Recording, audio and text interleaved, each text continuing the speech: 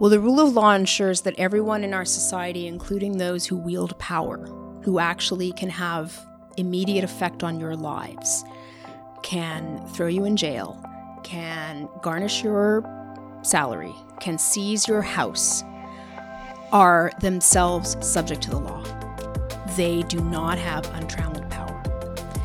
And there is a means to hold them accountable.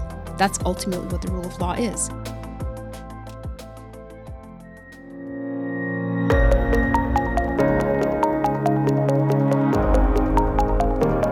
Welcome to Of Counsel.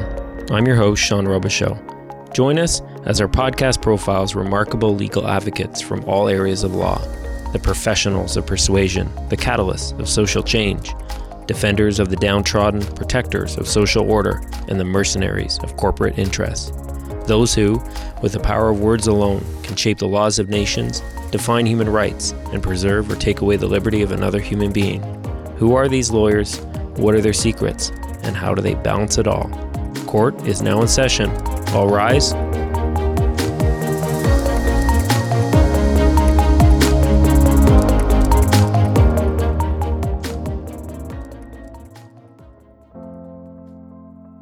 Carissima Mathen grew up wanting to dance on Broadway, but today she serves as the Vice Dean Academic and full professor of law at the University of Ottawa Law School. Prior to her distinguished career in academics, Carissima acted as counsel and later director of litigation for the Women's Legal Education and Action Fund. Carissima's primary area of expertise is Canadian constitutional law. Her book called Courts Without Cases, The Law and Politics of Advisory Opinions will be published in 2019. She is also an active media commentator, appearing on programs such as The Current, Power and Politics, CTV National News, CBC Sunday Scrum, The Agenda, and BBC The World. Carissima has published numerous op-eds and is regularly cited in national print and online media, and pioneered the practice of live tweeting from the Supreme Court of Canada. In 2018, Carissima was the recipient of the Law Society Medal, one of the highest honors bestowed by the Ontario legal profession. Before we begin our podcast today, I want to give a special thank you to our exclusive sponsor, LexisNexis Canada. As proud Canadians, we recently celebrated our great country's 150th anniversary. Our sponsor, LexisNexis, published several texts to stamp this historical landmark, including Canada's Constitutional Democracy, the 150th anniversary celebration. In this book, insightful perspectives are shared on how historical, legal, and political events shaped the development of Canada's Constitution over the past 150 years. It also examines overarching constitutional, political, and historical themes that have had a profound impact on how Canada evolved and how these developments set the agenda for the coming years and decades. Forewords are written by the former Governor General of Canada, the Right Honourable David Johnston, and former Chief Justice of the Supreme Court of Canada, the Right Honourable Beverley McLachlin. You can find the book Canada's Constitutional Democracy, the 150th Anniversary Celebration at lexisnexis.ca/bookstore, or enter for a chance to win the copy at lexisnexis.ca/bookdraw. Enter by December 15, 2018 for a chance to win the book. Again, you can enter that contest at lexisnexis.ca/bookdraw. Now, let's take us to our podcast on this episode of Of Counsel. Okay, so I'm here today with Carissima Mathen, a very accomplished academic scholar, particularly in the area of constitutional law, criminal law, and thank you very much for joining us today on our podcast. That's my pleasure. Carissima, I'll ask you what I ask all of our guests to start, and that is, how did it all begin with you in law? What drove you into this? Well, I don't know that my decision to enter law school was terribly considered. I had done a bachelor degree at McGill in philosophy and political theory, and in thinking about next steps, law school seemed to be something that made sense for me, given my interests and given what I thought my skills were. I didn't really know what law school would be like, but I thought it would be interesting. I actually was considering doing graduate work in philosophy, and I was accepted into a couple of programs, but ultimately I was accepted to Osgoode Hall and threw my lot in and just began, and in a sense have never looked back, I guess. I feel like our podcast should be like a promotional material for philosophy courses, because like so many people have done that type of background, and especially people who got into, for whatever reason, constitutional and criminal litigation. It's like almost a given that they had a philosophy background, including myself. I started that way as well. Okay. So let's talk a little bit about your history. You joined U of Ottawa in 2011, where you now serve as Vice Dean Academic and a full professor of law. Prior to that, I understand you were at UNB Faculty of Law from 94 to 2001. UNB was 2002 to 2011. Oh, okay. LEAF is 94 to 2011. Okay. I apologize. That's fine. And also, of course, a very accomplished record at the Supreme Court of Canada, acting for interveners with LEAF, for example, in a number of notable cases. You served as Director of Litigation at LEAF, and you're cited frequently by appellate courts throughout Canada and relied heavily upon, not just in courts, but also in media, for your expertise in constitutional law, criminal law, comparative civil liberties. So let me ask you, why did you choose the path of academics over practice? Because clearly you have a very strong handle, not just in law, but also in the application of it through litigation. Yeah, so I was very fortunate to initially just receive a 6-month contract at LEAF sometime after I was called. I was part of a cohort that encountered a lot of difficulties in hire back in the mid-90s. Things were pretty bad. I articled with MAG, Ministry of the Attorney General, and most of us were not hired back. So I had was in a bit of limbo, and that was stressful.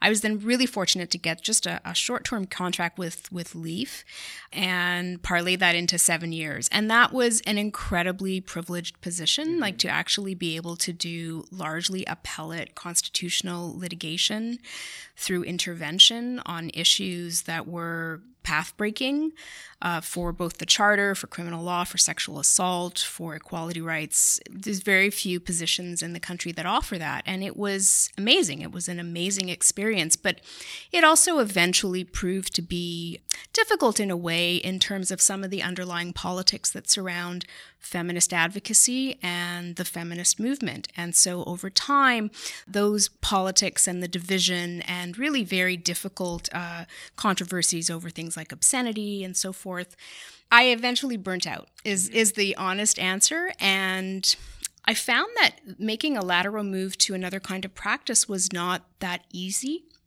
I found some challenges there.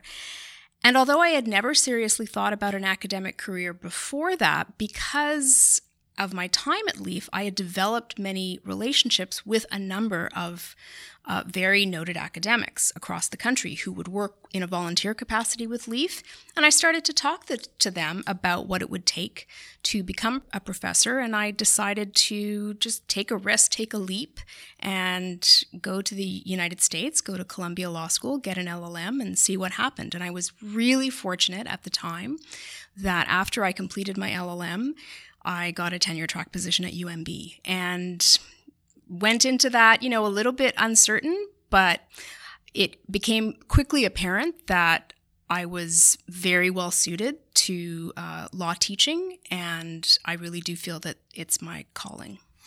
I want to ask you about that because it's a theme we explore a lot on our podcast. And just, I'm sure most of our listeners already know, but LEAF is the Women's Legal Education and Action Fund. When you started into working with LEAF, did you have an idea that all these amazing cases would come out of it and that you'd be at the forefront of litigating this? Or is this something that you just thought, well, this looks pretty neat and I'm going to get into it and put everything into it that I can? So I joined LEAF in 1994. LEAF was formed in 1985. So by then it had already built itself a reputation of being the premier litigation outfit for women's equality in Canada. So LEAF already had a very well-established and I think well-deserved profile as being the leading voice for feminist litigation analysis in Canada. So I knew that, but I was still very young, fairly junior, and I don't think I quite appreciated the many competing interests and demands that would be on an organization like LEAF, dealing with issues around diversity, around how to represent such an amorphous and large category as women. And that was, I think, an invaluable learning experience for me. And when I joined, so just to put it in some context, it was just a couple of years after the Supreme Court had issued its decision in Butler around obscenity, and that had engaged some controversy around whether, through its highly influential intervention featuring the thinkers like Catherine MacKinnon, had Leaf actually supported a more moralistic view of the criminal law. So I came into it at that point, but then I was lucky enough to be there when Leaf was involved in hugely influential cases like RDS, Vreen, dealing with sexual orientation equality, and a number of sexual assault issues around defending the second iteration of rape shield laws post-Seaboyer. Was that in Durack?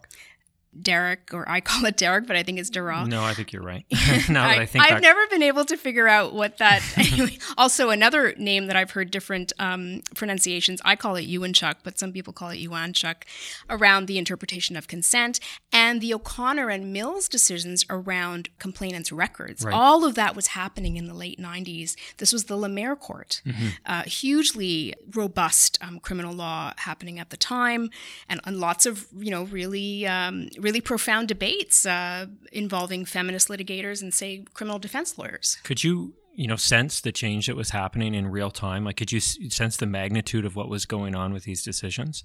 I think we did. I think we certainly had a sense, also because at the time, this was the beginning of the wide-ranging consultative process by the Department of Justice. It had been started post-Seaboyer under Minister of Justice Kim Campbell, but it continued under the Liberal government in reacting to the O'Connor decision around records and so forth. So there was a sense that this was a paradigm shift happening both at the parliamentary level and then the courts really recognizing that. Another thing I want to ask you is you mentioned how the transition wasn't necessarily easy from this lateral shift. And that's something I think a lot of lawyers struggle with, where they'll see something that they want to do. Perhaps it is wanting to get into academics or vice versa, or they'll want to get into a totally different area of practice. And they stumble and they say, I just can't do it because I've devoted all this into litigation. Where was sort of the horizon point where you realized it was all going to be okay? And how is it that you can move from one to the other? Do you have any tips for those lawyers listening? Well, I think certainly you want to cultivate your connections. So there's no question for me. This is sort of inside baseball stuff around academia, but in terms of doing a master's program and then going on to seek an academic career, one of the funny little perverse facts is that in academia, having too much experience in litigation is actually not necessarily seen as an advantage. So I was 7 years out. Normally you'd expect 3 or 4. Go clerk at the Supreme Court, work at a Seven Sisters for a while, couple of years, and then go do a master's at Harvard, and then you'll become a law professor. So that's maybe 3 years. So already I was, frankly, a little bit stale by that time, but I was fortunate to have a number of references from professors, both former professors and people I'd worked with at Leaf, who had those connections to the States, and that's why I think, one of the things that tipped the balance in my favor. So cultivating those connections is really important. I think having a clear sense of what the market is like and what you will be facing in terms of being competitive for an academic position. I was fortunate that at the time, a PhD in law was not really considered necessary. It's more and more edging towards that. That's a fundamental undertaking. That's a really big commitment. So you need to think about, can I do that? Will I have family support? Can I manage the rest of my life when I'm writing a dissertation? And part of it, you have to be all right with risk. And that was a challenge for me because I don't like risk. I don't like uncertainty, and some people thrive on it. For me, it was actually quite stressful. When did I know it would be okay? Well, getting into Columbia was a huge hurdle. And then once I was able to sort of see that I had a path to interviews, I was fairly confident I would perform all right in the actual job interviews at the schools. So I started to feel better and better. But, there was no guarantee. Right. I've heard that before. The two things you mentioned, that I was talking to Don Stewart in the previous podcast, and he was almost lamenting the fact that now we're moving towards a system where PhD is almost mandatory to get into academics. And I think you're a great person to ask about this because you do have the litigation experience, you do have that practical experience, and surely you must feel that there is a unique perspective that you offer and an advantage in some sorts to bring to academics that others don't have. A, is that true? And B, what do you think is lacking from stacking very heavy on the academics and not having the practical? I think it depends. So I guess I'm wary of making broad prescriptive statements about that. And to be honest, I've been now a law professor for 16 years. Unlike some of my colleagues, like Peter Sankoff, for example, I don't still go out and litigate, although I am still a member of the bar. So I also have to be realistic. What is my actual real-time experience compared to what it was like in the late 90s, early 2000s? So, I try to be a bit humble about that. That said, I do think that for most areas of law, it's really helpful to have a sense of what it's like to actually be out in practice, dealing with the realities of professional responsibility and dealing with clients. I had unique sorts of clients, but I still, you're operating under a set of constraints. And, frankly, to just have that experience, have some war stories that you can tell the students. I mean, it's good to have a little bit, to have some grounding in that, given that the majority of your students will be pursuing actual law practice. That said, I would be hesitant to say you can't be a great law professor. You can't give your students amazing insight and feedback without necessarily having practiced for a long time. But I think it's very helpful. And while I think that a PhD is an amazing grounding for a career as an academic in a professional school, I think there should also be room to recognize actual professional accomplishment. And in fairness, a lot of that room is filled by adjunct professors who are practicing and come and teach, particularly at law schools, from what I've seen anyway. Is that accurate? Or? So we at Ottawa U are really grateful to the amazing cohort of adjuncts who teach for us. Absolutely. And our students are very appreciative and I know really enjoy the perspective that they bring. I mean, to learn real estate from someone who's doing real estate every day, there are certain kinds of things where I just think it's very difficult to replicate that, to be honest. Right. So let's flip that around. What do you think practitioners like myself could learn from academics like you?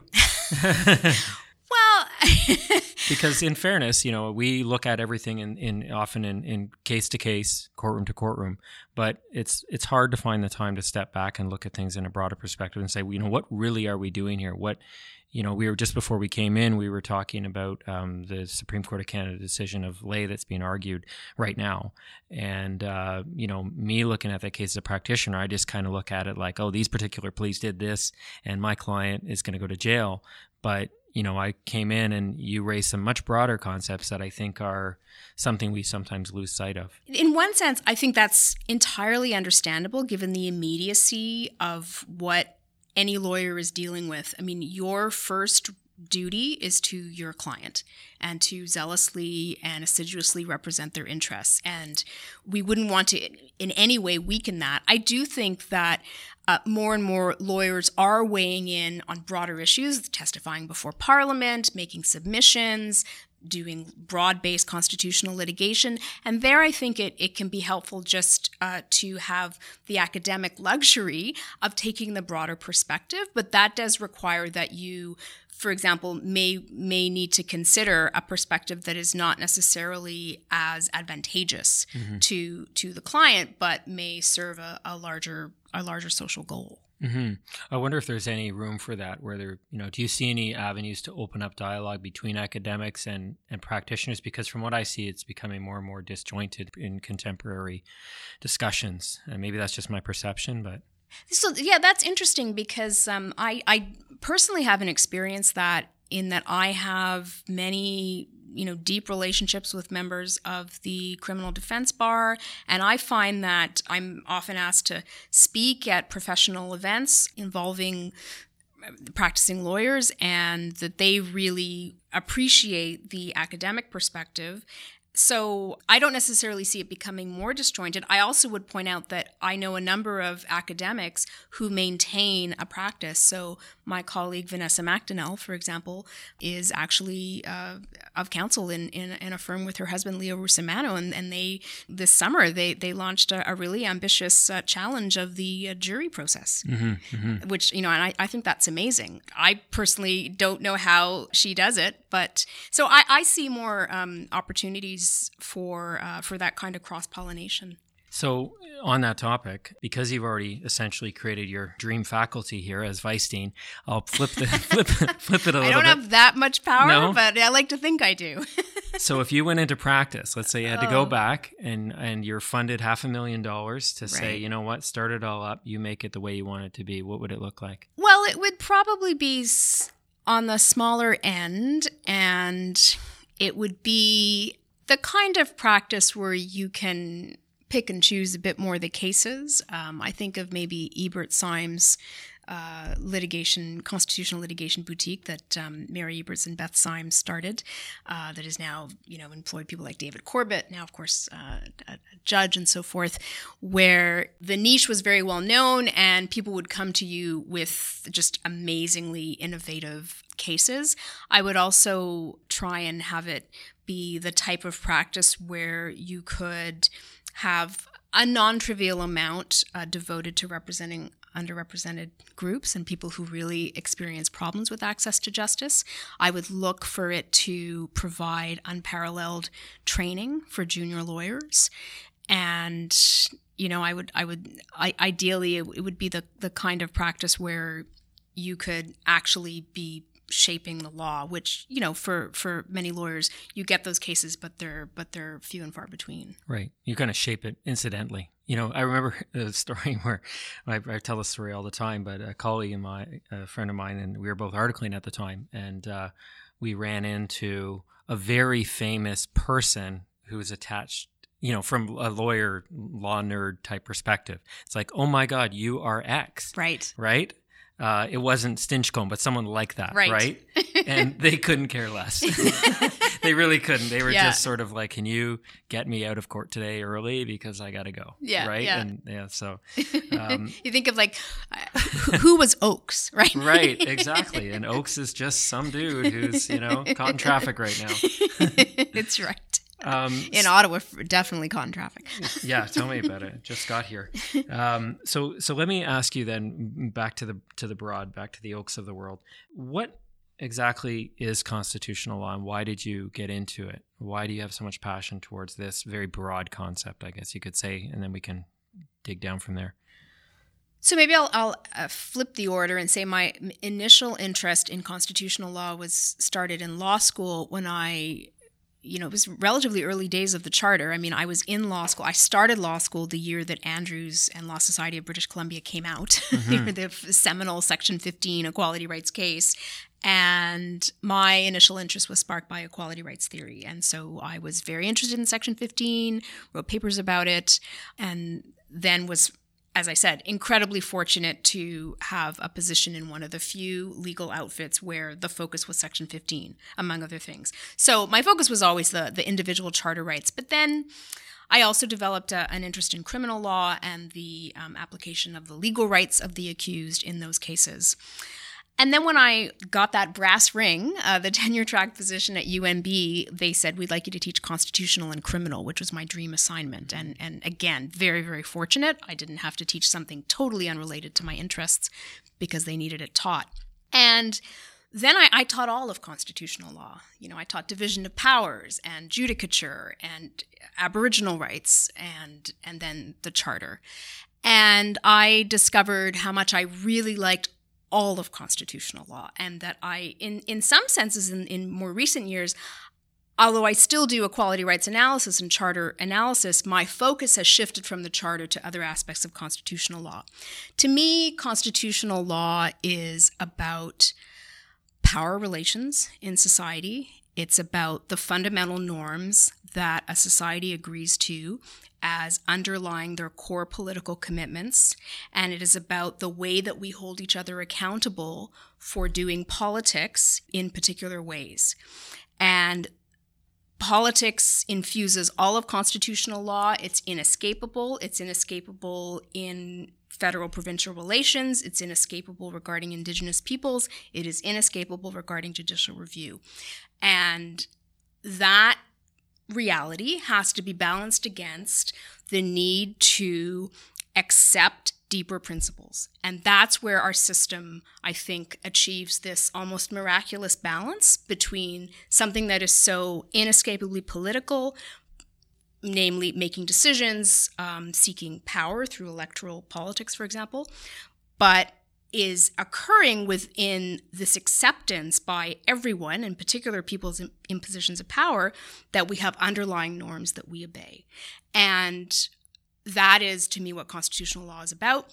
Even if you have the power to do something, you will be constrained by an internal sense of a normative value that, in essence, acts as a constraining element on things you might want to do. And my concern in recent years, and we see this all over the world, is what happens when those internal norms are no longer being observed regularly, or it's anticipated that you won't suffer political consequences if you abandon those norms. That's a real concern that I have. I want to return to that because obviously that's very topical over the past few months. But before I do, a lot of younger lawyers will come to other lawyers like us and say, I want to be a constitutional lawyer. And we sort of look at that and say, well, what kind of do you mean by that? So I'll ask you the same question in a sense. What exactly is a constitutional lawyer? Is there such a thing? And if not, how does one still maintain that principle or that objective, but still get into something more specific? So there's absolutely you can develop a constitutional practice most easily, of course, if you work for the state. Mm-hmm. You can be in the constitutional law branch of a provincial or federal ministry, and you will be doing constitutional law. That's obviously highly competitive, and it forces you to routinely argue positions that may be contrary to what you thought you wanted to do in constitutional law. Right. You generally, if you want to be a constitutional lawyer, you will have a wider practice that will involve specialization in an area in which there's reliably constitutional litigation. So criminal lawyers who also have to do the bread and butter cases, but they develop unparalleled expertise in the accused's legal rights.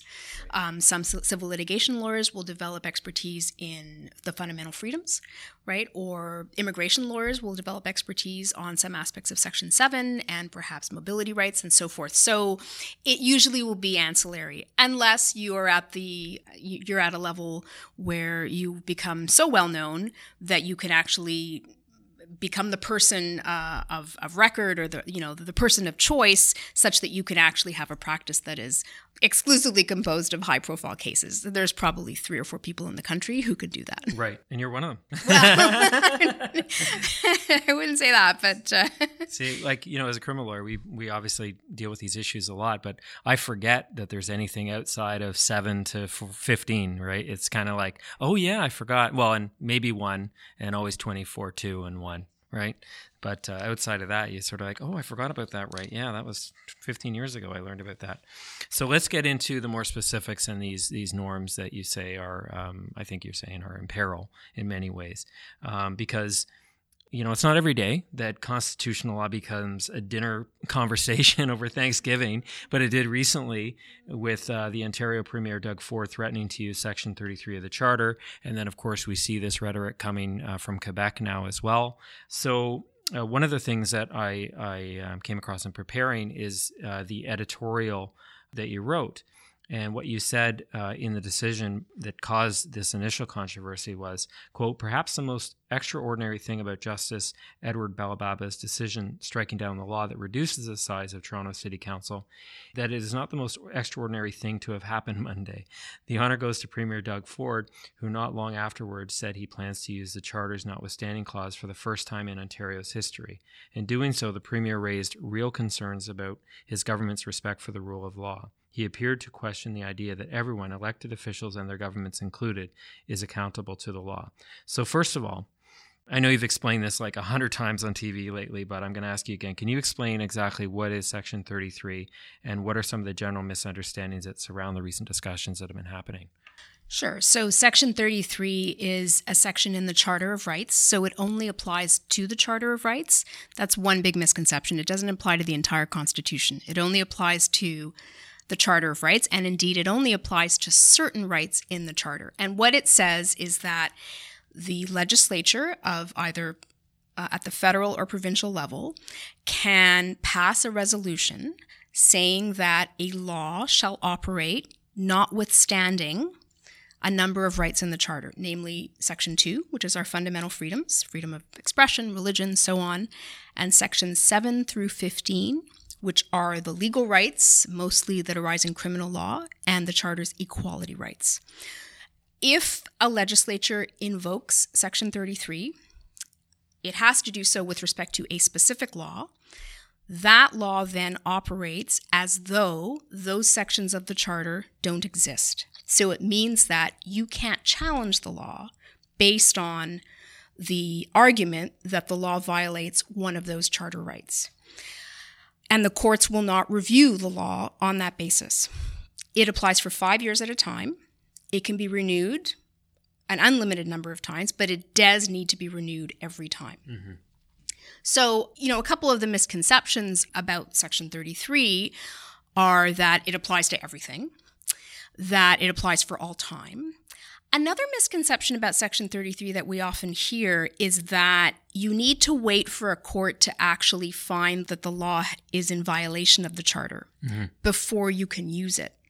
That's actually not the case. I just want to stop there because that's something that I think upset a lot of lawyers, because while that I think is technically true, the fact that you would say preemptively, we know this is going to violate rights before we even had a court declare on it, and we're going to act upon it. And you see that now, of course, what's happening in Quebec, where they can preemptively see something taking place. And that seems to me not only unprecedented, but also, although technically possible, a little bit contradictory to the impact that the 33 is supposed to have, in that a court has said these rights are being violated, and then a politician would come in and say, well, you know what, we're going to take the political flack from that and invoke it anyway. So using it in that preemptive way actually is not unprecedented, because when the Charter first was enacted in 1982, not all of your listeners may know that that was done through a constitutional amendment, the Constitution Act 1982, right, which had the support of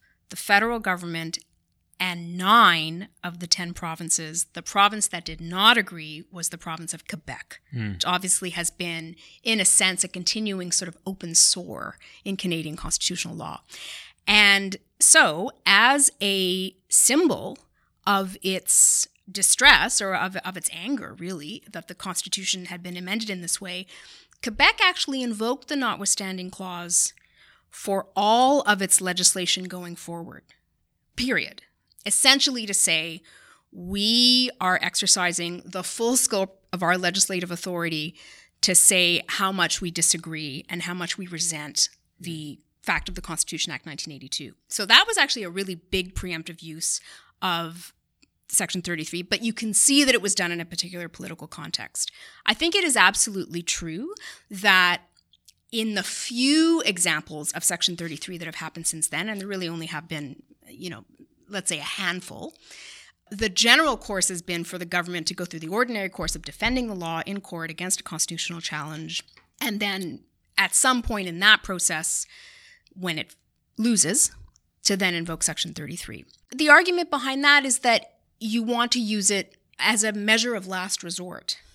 I think for a government to either say, just at the trial level, if they lose, we're going to invoke Section 33, or alternatively, to say we're going to invoke it in the actual drafting of the law, you could see it as a way of just wanting to avoid the entire litigation process altogether. You could also see it as a way of the legislature asserting itself as the final word and saying, nope, our majority will is what's important.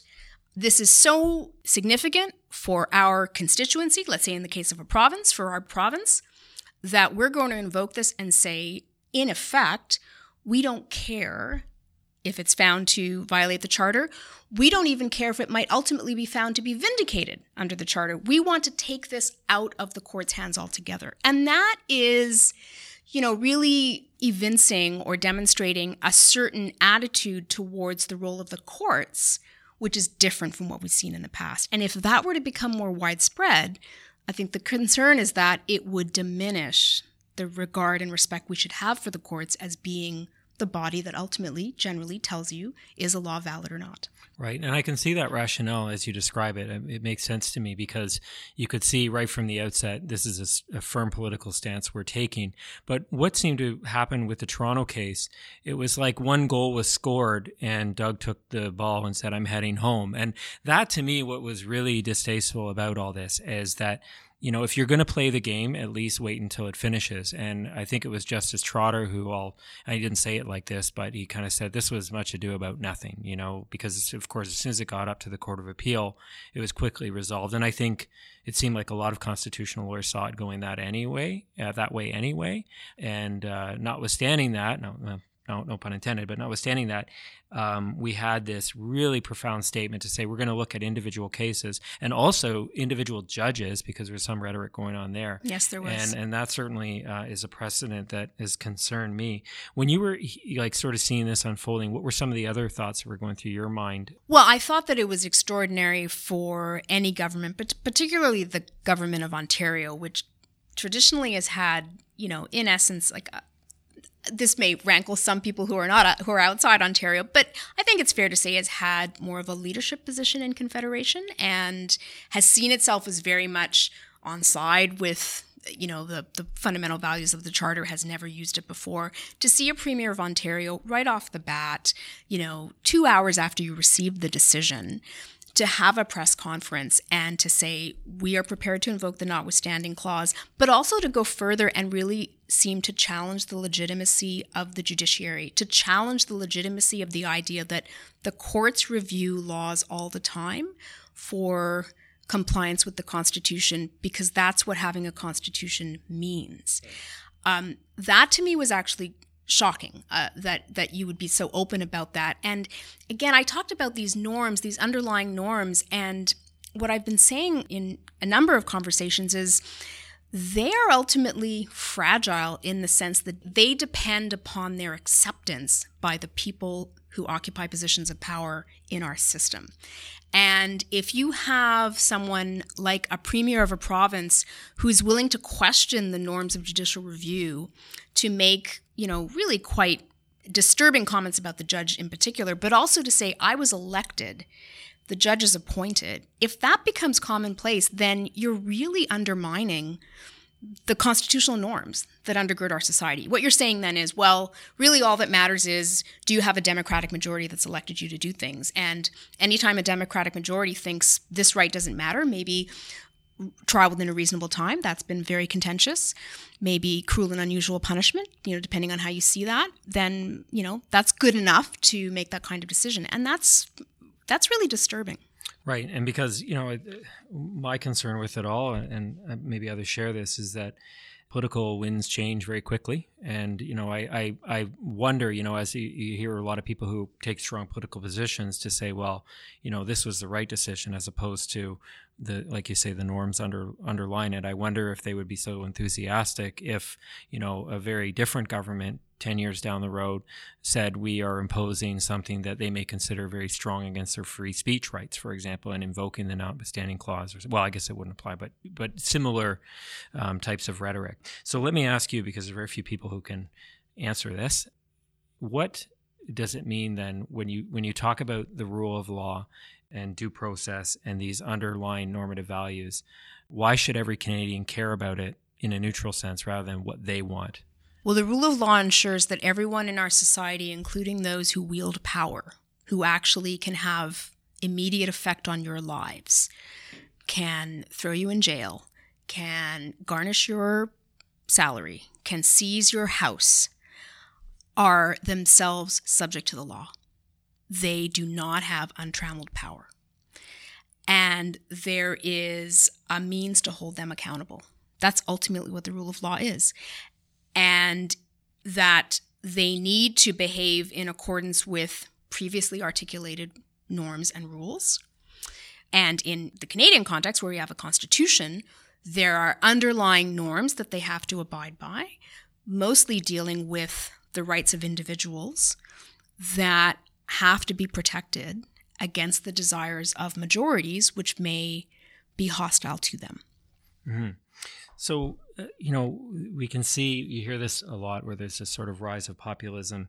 And backing up a little bit, there's sort of this long-held rationale behind politicians not using the notwithstanding clause because, at least in the past, it would be considered political suicide. In a statement of former Chief Justice McMurtry, Jean Chrétien, and Romanow, in describing their intent, they indicated that, quote, the clause was designed to be invoked in legislatures in exceptional situations and only as a last resort after careful consideration. It was not designed to be used by governments as a convenience or as a means to circumvent proper process.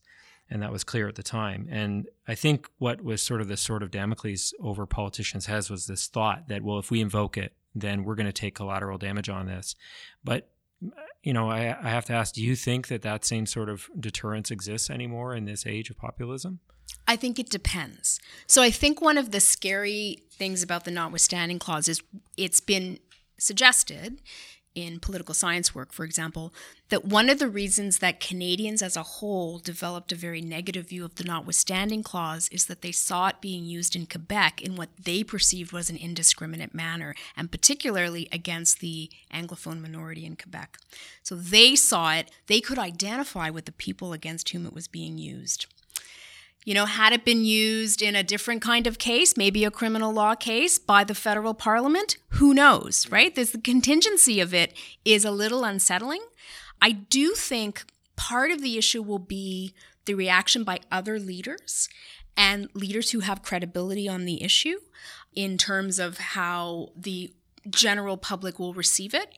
But yeah, within a particular jurisdiction, like its use was not, I don't know how controversial its use was in Quebec at the time, but in a particular jurisdiction, it may not engender that much disapproval. It would be a more national sense of, are we losing something? Is something slipping away? And that, of course, requires a shared sense of our political community, which I think is somewhat at risk in the current environment, which is hugely unsettling. So does that, when you're talking about leaders, I presume you're talking about political leaders, if they're failing in that regard and protecting the rule of law, does that then fall to the judiciary or lawyers to try and be spokespeople? Because, frankly, our voice isn't heard as loudly. The judiciary is in a highly vulnerable position if it tries to work actively against the notwithstanding clause, because of the way the notwithstanding clause clearly does give the final word to the legislative branch. So that, I think, would put the judiciary in a very precarious position. But perhaps if the issue was extreme enough, the judiciary would step in. I think other kinds of social leaders would be important. Mm-hmm. People who are, frankly, and this may sound crazy, but people who have a lot of profile in the society. We live in an age of celebrity, right? Sure. There's no greater example than the one we all know. And so Rick Mercer, in fairness, is doing his part, right? With his rants. But we need more of those, I guess. So other kinds of influential people would need to speak out. But of course, people may think, well, it's not for me to make a political statement. But actually, these kinds of issues affect all of us. And it absolutely is our right and even duty to speak out. Okay, so moving to something what I hope is more optimistic then. It's been, by my calculation, well, actually the internet's calculation, 36 years, 5 months, and 25 days since the charter was enacted. Do you think that it mostly has brought what the framers had intended? So that's actually, those are fighting words to invoke the framers, because it raises all kinds of interesting theoretical debates. Who were the framers? What do they individually want? People have all kinds of theories of what Trudeau, Pierre Elliott Trudeau wanted versus the premiers. I would say that it probably morphed into something beyond what they could have possibly imagined. I do think that to the extent it was meant to be a kind of nation-building exercise or a unifying exercise, I think the evidence is that that has worked. Love or hate the Charter as you will, or love or hate the role of the courts. I think the Charter has become something that Canadians identify with and something that they see as really important to the country as a whole. Mm-hmm. And I think it has, in a sense, ushered us into the rights age that we live in, where we actually think of our rights and think of the Constitution as something that we have ownership over, that we have a say into, and that we have the ability to challenge. We have direct ability to challenge laws that are not in compliance with the Constitution. And of course, we have many groundbreaking cases since 1982, dealing in criminal law, dealing in voting rights, dealing with equality rights, fundamental freedoms that we wouldn't have had. Mm-hmm.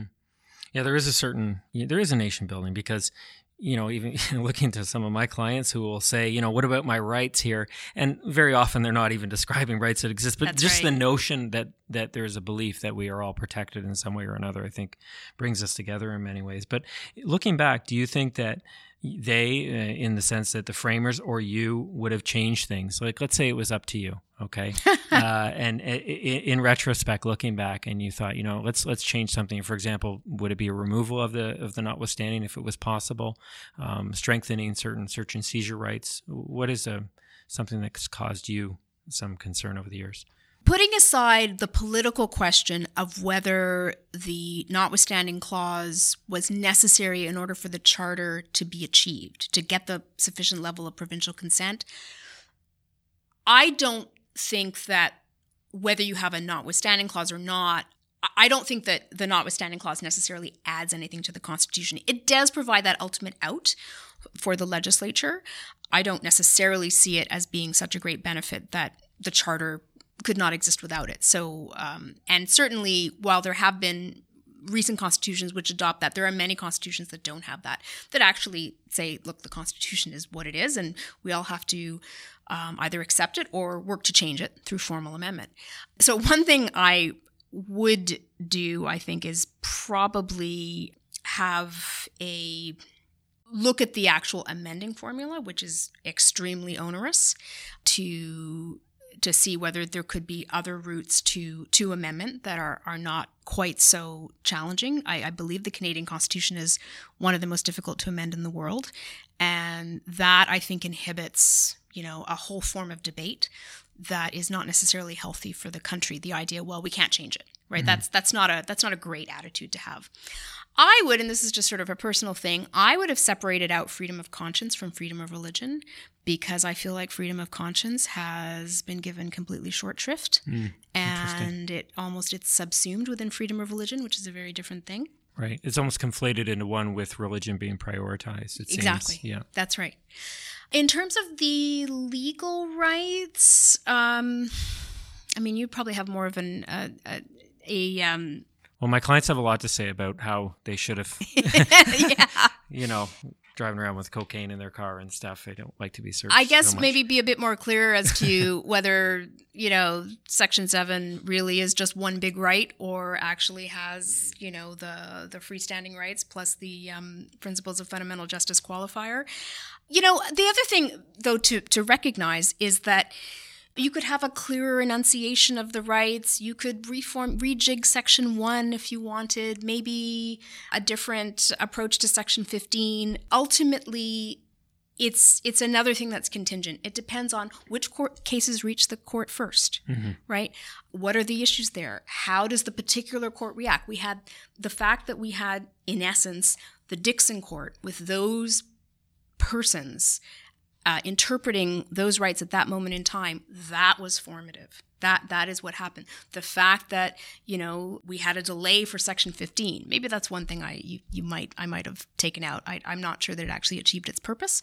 Have Section 15 be there from the beginning, and then you might have had a different approach to equality rights. Not that the approach was not itself positive, but, it's interesting to think about what would have happened if, a case like Big M, which was the first freedom of religion case, also could have proceeded on an equality rights basis. Sure. Things like that. Yeah, it's you look at the document, and you can even get those single page printouts from the government with the flag on it, and then you think, oh, there's all my rights. And then you look at the textbooks that that can interpret it, and there's a whole wall. Exactly.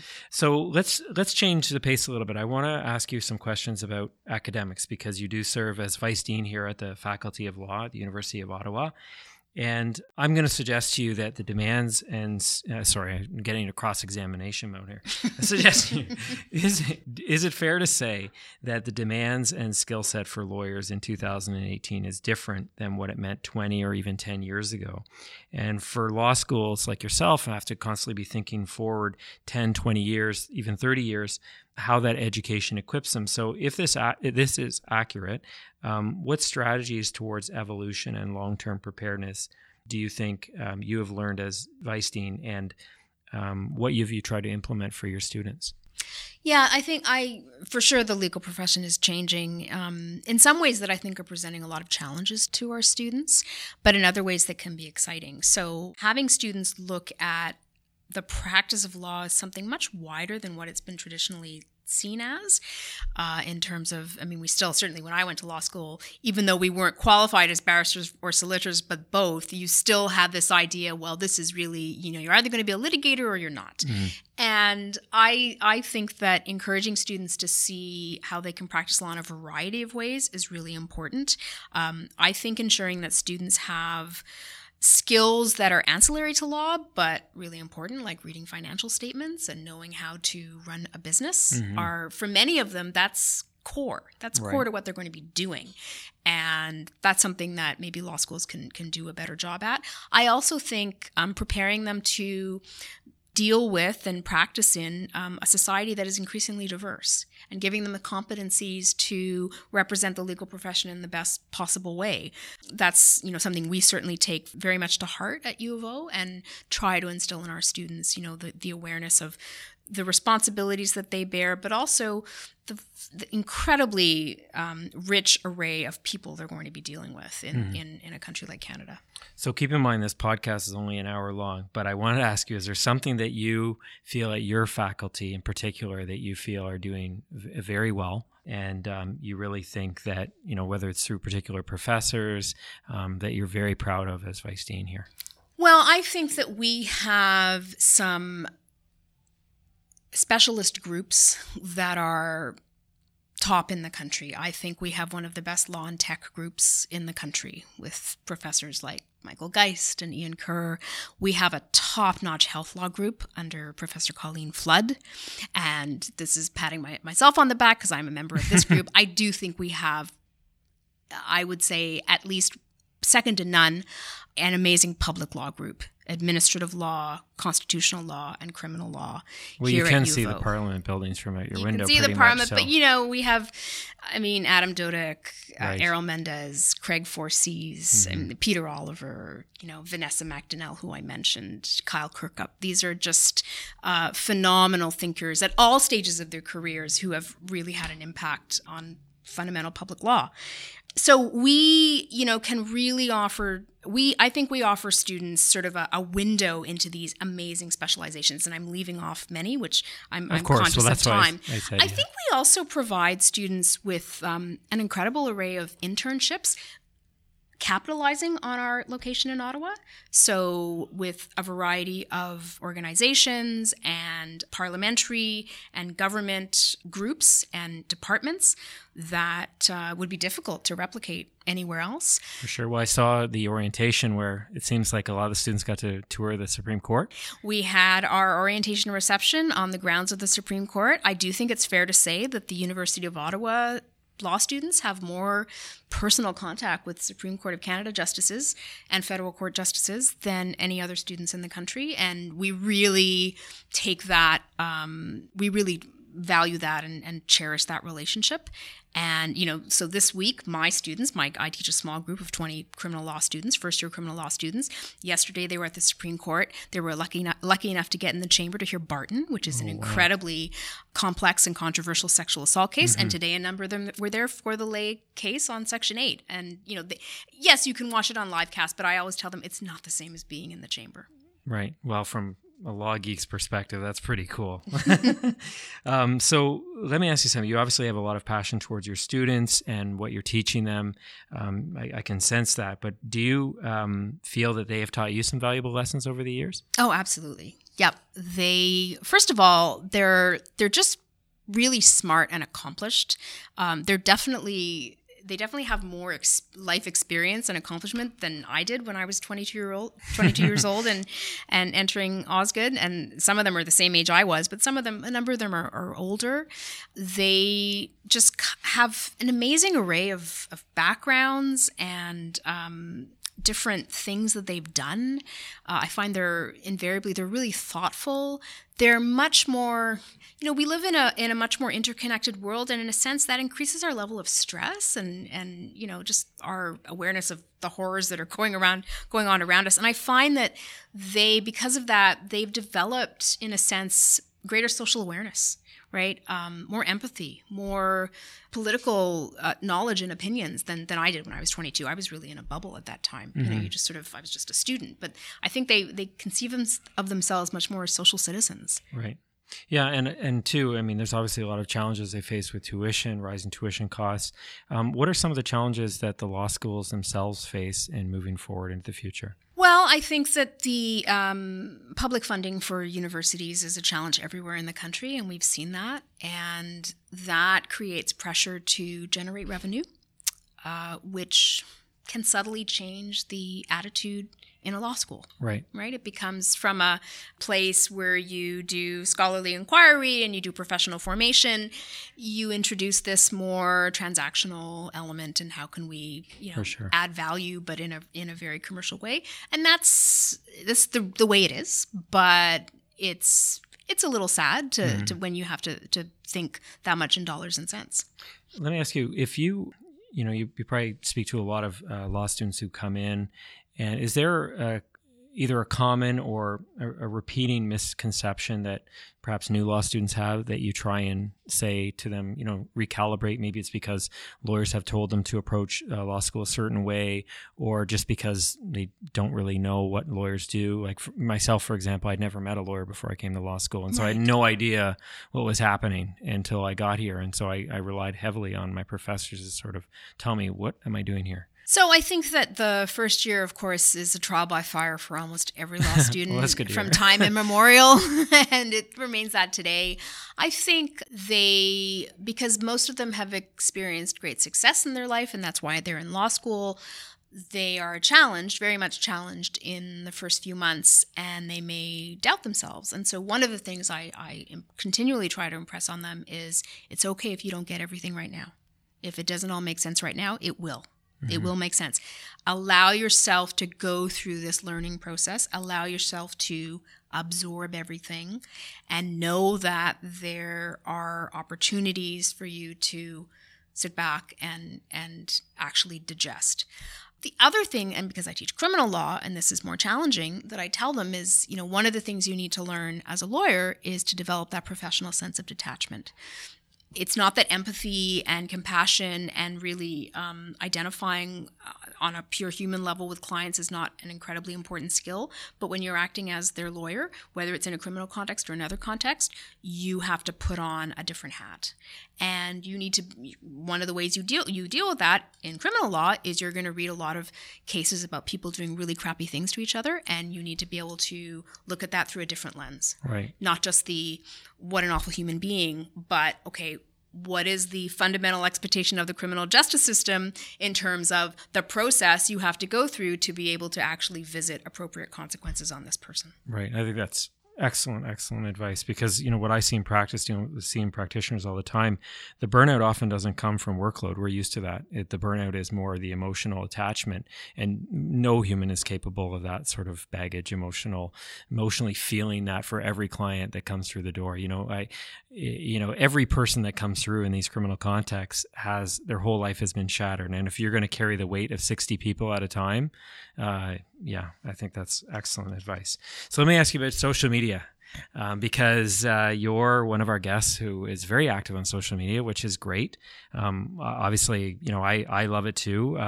It comes with a lot of problems, but what do you get from social media, and what would you say to those lawyers who are doubtful to get into it? I mean, on a balance, is it better than not? It depends on how you see your career evolving. I would say it's more and more an expectation. Certainly if you have any kind of profile, you want to at least have a modest footprint on social media. But if social media makes you really uncomfortable, I think it's better to stay away from it than to get involved and perhaps create more stress for yourself.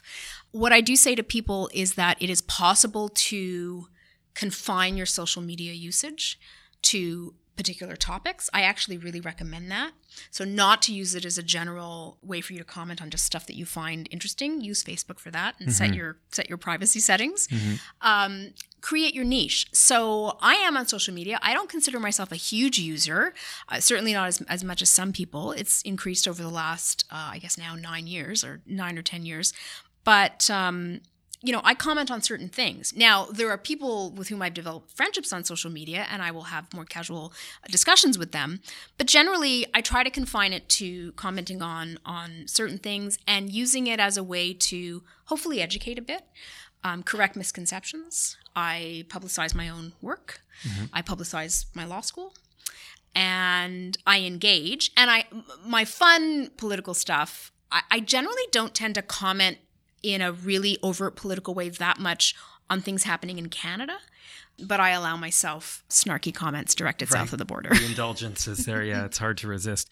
But I have to say, this obviously isn't confined to social media, but the immediacy of criticism is there when you're on social media. And it's not the type of criticism where, if you write a paper, you may have 3 or 4 academics who strongly disagree with you, but they will say it in a very civil way and you can see where they're coming from, but you still don't agree. But, Twitter is different, of course. And you get people who feel they have a valid opinion too, even though they've never even read the case you're talking about. Yeah. So let me ask you this. I mean, you're obviously, like you say, you engage. And do you have any concerns that when you're doing these sorts of things that, being cautious in doing that? Because a lot of lawyers are very cautious and feeling that if I get criticized, my whole sort of career will fall. Why do you do it? Why do you do it when you know that there's going to be this engagement? So I will say that I think before I tweet in terms of, do I want to get involved in something that's super hot at the moment and will frankly attract a lot of trolls, or maybe has there are actually deliberate attempts to dogpile on people on Twitter. So, and there are some cases, frankly, many cases where I hang back in the moment because I think it's not actually worth it for me to try and intervene now. Maybe I can do it through a blog post. Maybe, I have this immediate interview coming up, and that's where I get to have my say. Right. So I definitely calibrate my involvement depending on the heat that I feel like taking, because I'm not interested in engaging in that mano a mano, really down in the gutter conflict. That's not what I'm on Twitter to do. Right. And I don't feel the need to respond to everyone who responds to me. I make liberal use of mute if someone's being really snarky. I haven't had to block that many people, but I've been fortunate to avoid that kind of real dogpile. Right. And yes, I think that is a reality that you have to be aware of. And that's the other reason. So although I engage, and sometimes I'll make a sharp comment or two, I try not to make really negative or snarky comments that I know will get an immediate pushback. I try to have it be a bit more directed at maybe a legal position or a general observation that is not likely to inspire the kind of trolling that you get. So I think there are ways that you can do that, but it is a risk. And that is why, again, I think if you're uncomfortable with it, that's totally understandable. Right. Well, I mean, one thing I can certainly take from that is you obviously put a lot of thought into how you're going to engage and when and where. And I think that's a really important lesson to take. I think it was Peter Aprile's podcast who he had interviewed David Frum, who I said it quite well, and it's been resonating with me, and that is I don't engage in arguments, in the sense that I don't engage the argument, I engage the topic. Right. And it's sort of changed my thought on how I want to engage a lot of Twitter as of late. So let me ask you, you obviously have achieved so much in life, and I'm sure a lot of young lawyers look up to you and aspire towards what you have. So how is it that you can achieve such a high level of excellence and just maintain that? And what sort of tips do you pass on is to maintain that sort of endurance of excellence, if I could put it that way? That's very kind. I'm fortunate in that I love what I do. So when I burnt out of my litigator position, I had this, I had a period of time where I would wake up and I would dread going to work. Mm-hmm. That, to me, when you have that feeling, it's time to really seriously reassess. So one of the things that keeps me going is I get up in the morning and I'm usually, at least looking forward with, at least I'm neutral about what the day holds. I am vice dean, so I have admin duties, which are not always everyone's cup of tea. But I'm usually, I still wake up and feel, wow, I'm really lucky to do what I do. Although, of course, I have challenges. So that keeps me motivated. I have been fortunate in just having some goals. So I've recently completed 2 manuscripts. So for the first time, I'll be publishing a couple of books, which is incredibly exciting. So let's hear we can book plug all you want. So I have one book that should be coming out very soon. I'm actually finalizing changes to the manuscript. It's called Courts Without Cases, The Law and Politics of Advisory Opinions. And it is about the practice in Canada of courts issuing reference opinions. So the Quebec secession reference, there's now a couple of references going forward around environmental regulation by Saskatchewan and Ontario, around the carbon tax. This is where the governments can approach courts for questions in issues where there isn't a live case. You don't actually have what we call inter partes litigation. This is something that's been in Canada since 1875. It was adopted from England, but it's morphed far beyond its use in most common law jurisdictions, and it's been a really distinctive part of our law, but it hasn't really been explored, certainly in legal scholarship, as its own thing. And so I'm using it as a vehicle to discuss it both for its incredible influence in Canadian constitutional law, but also what it says about how we think about law, because the point about a reference is it's technically not binding. It doesn't have the force of law, but in practice it does. Right. We don't make distinctions between whether something's been issued, the prostitution reference versus Bedford. We don't make that. The Supreme Court doesn't make that distinction. Why is that? So that's a book I started writing in 2016, and it's being published by Hart in the UK, and it'll be coming out soon. The other book is a co-authored book with Michael Plaxton of the University of Saskatchewan, and it's about the Supreme Court Act reference a couple of years ago, now, my goodness, 4 years ago, when the Supreme Court actually ruled that a federal court of appeal judge was ineligible to represent Quebec, Marc Nadon. So we have written a book for UBC Press that looks at this really interesting episode. It raises issues around the executive-judicial relationship. It raises issues about the role of the court. In deciding that Nadon was ineligible, the court also said that its role in our Constitution is now protected. It essentially entrenched itself, and that has implications as to changes we can make to the court. For example, there have been people saying we should have bilingualism as a requirement of a Supreme Court justice. We should change the court to have a guaranteed seat for an Indigenous person. Can we do that?